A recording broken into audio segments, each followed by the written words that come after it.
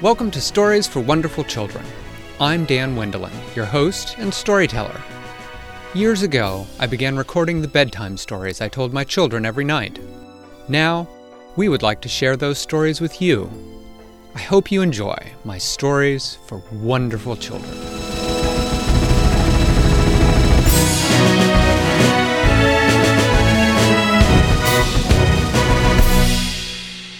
Nella had had a fun day. She had been to Candyland, and she had flown back with Joey. They had gotten back just in time for dinner. Over dinner, she had told her family about all the fun things she had done in Candyland, and her mommy and daddy had talked about the snowstorm that was coming. They said that it was going to be a big snow. Nella wondered exactly what it meant to have a big snow. In her mind, she pictured one giant, enormous snowflake falling from the sky, but she knew that that probably wasn't it. After dinner, her brother Wally said, "Look!"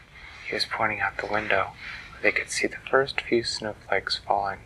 Because it wasn't quite bedtime yet, Nella asked her mommy and daddy, and they said that she and Wally could go outside and play in the snow if they wanted. Nella and Wally put on their snow pants and their coats and their boots, and they went outside.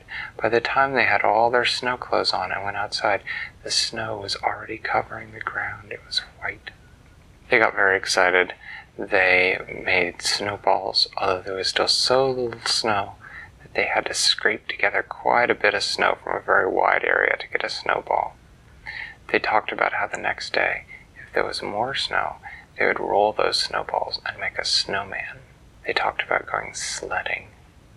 And they pretended that they were sledding by climbing up in the treehouse in the backyard and then sliding down its slide, which was already covered with a little bit of snow.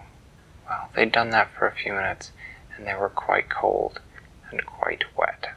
And they decided it was time to come in. So they went in, and their mommy said, "Oh good, I'm glad you came in. It's about time to start getting ready for bed anyway." So Nella went up to her room, and she got her warmest pink and blue pajamas.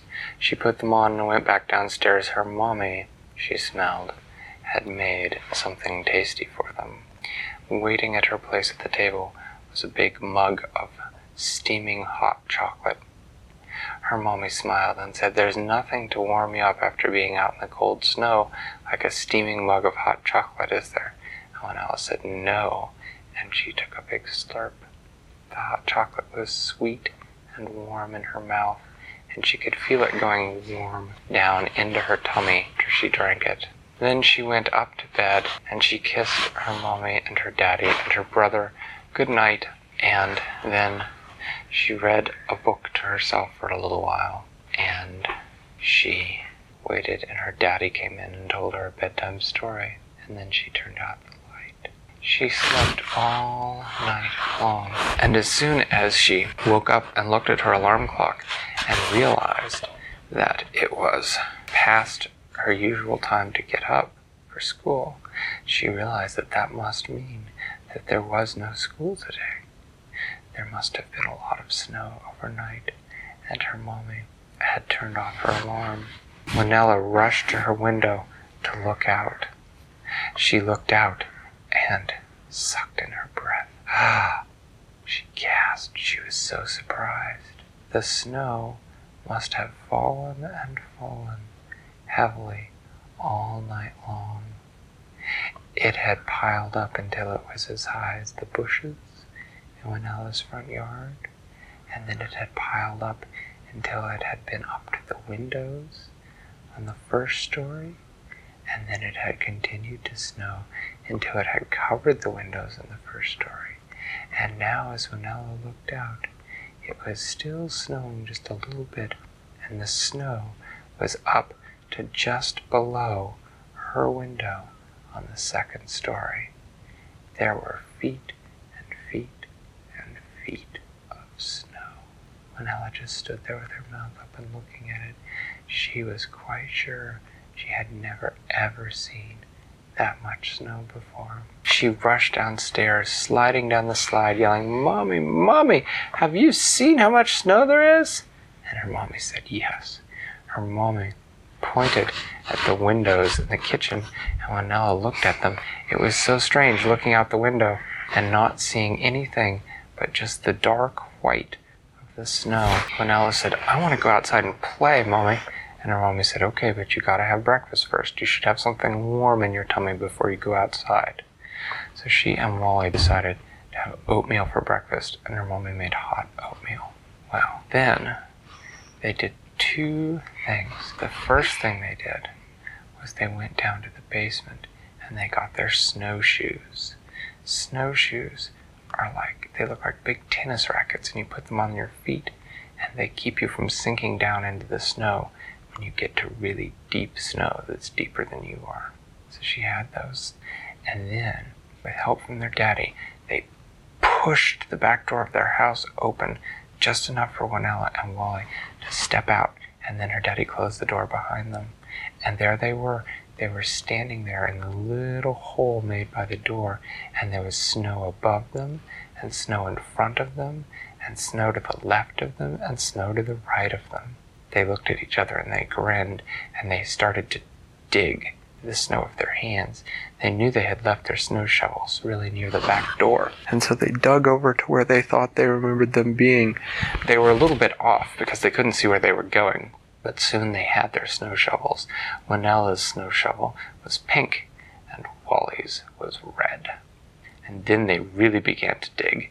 Wally dug off to the right, and Winella dug off to the left. They were each digging a tunnel, and they said that they were going to meet around at the treehouse. So they dug, and they dug, and they dug, and they dug. And Winella was starting to get tired of digging, and she stopped for a minute, and she could hear coming almost right from in front of her the sound of Wally digging. And then a red snow shovel burst through the wall in front of her, and there he was, and their tunnels were connected. And then they had a big circular tunnel, and they tried running around and around, chasing each other. And it was so much fun to have a tunnel entirely under the snow. And then they dug their way over to the ladder of the treehouse, and they had to dig a tunnel up along the side of the tree. And then they had an idea. Instead of taking the ladder, they built a long sort of spiral tunnel that went up around the tree trunk so that they could just sort of run up their tunnel. They thought that was a good idea, but then they discovered the snow was too slippery, and they slid back down. So then they took the ladder up the side of the tree and slid down their tunnel, and they had a big spiral snow slide. And then finally they dug all the way up to the treehouse, and the treehouse, finally they broke through the top of the snow, and they could see it. The snow had finally stopped, and the sun was out, and it was glimmering off the snow. It was so bright they had to squint. They put their snowshoes on then so they wouldn't sink through the snow, and they ran out across the top of the snow. It was so strange being as high as the second-story windows. "Look," said Wally, "there's my room window. I could just walk right into it." "Yeah," said Winella, "and I bet I could too." She said, "You know what? I better check on Joey." So she walked over to the side of the house and she shouted up, "Are you okay up there, Joey?" She could see that he had set up his tent on the roof to keep himself dry, and he said, "Yep, I'm staying warm in my tent, Winella. You having fun?" And she said, "Yeah, I'm going to make some snow angels." And she flopped back into the snow. She sunk really deep, but she didn't sink enough that it worried her. And then she moved her arms and legs back and forth until she had a big snow angel, and she popped up out of it. She looked over to see what Wally was doing. Wally had started making a really enormous ball of snow, and he was rolling it around and around the yard. It was already as big as he was high, and he was having trouble pushing it further. Winella went to help him, and finally they got it to the size where they could barely reach the top of it. "There," said Wally. "That should do." "Yeah," said Winella. "Is this the base of a snowman?" "No," said Wally. "This is the front door of my snow fort." And then they rolled more balls until they had 5 of them, and they left an empty hole on one side, and that was their snow fort.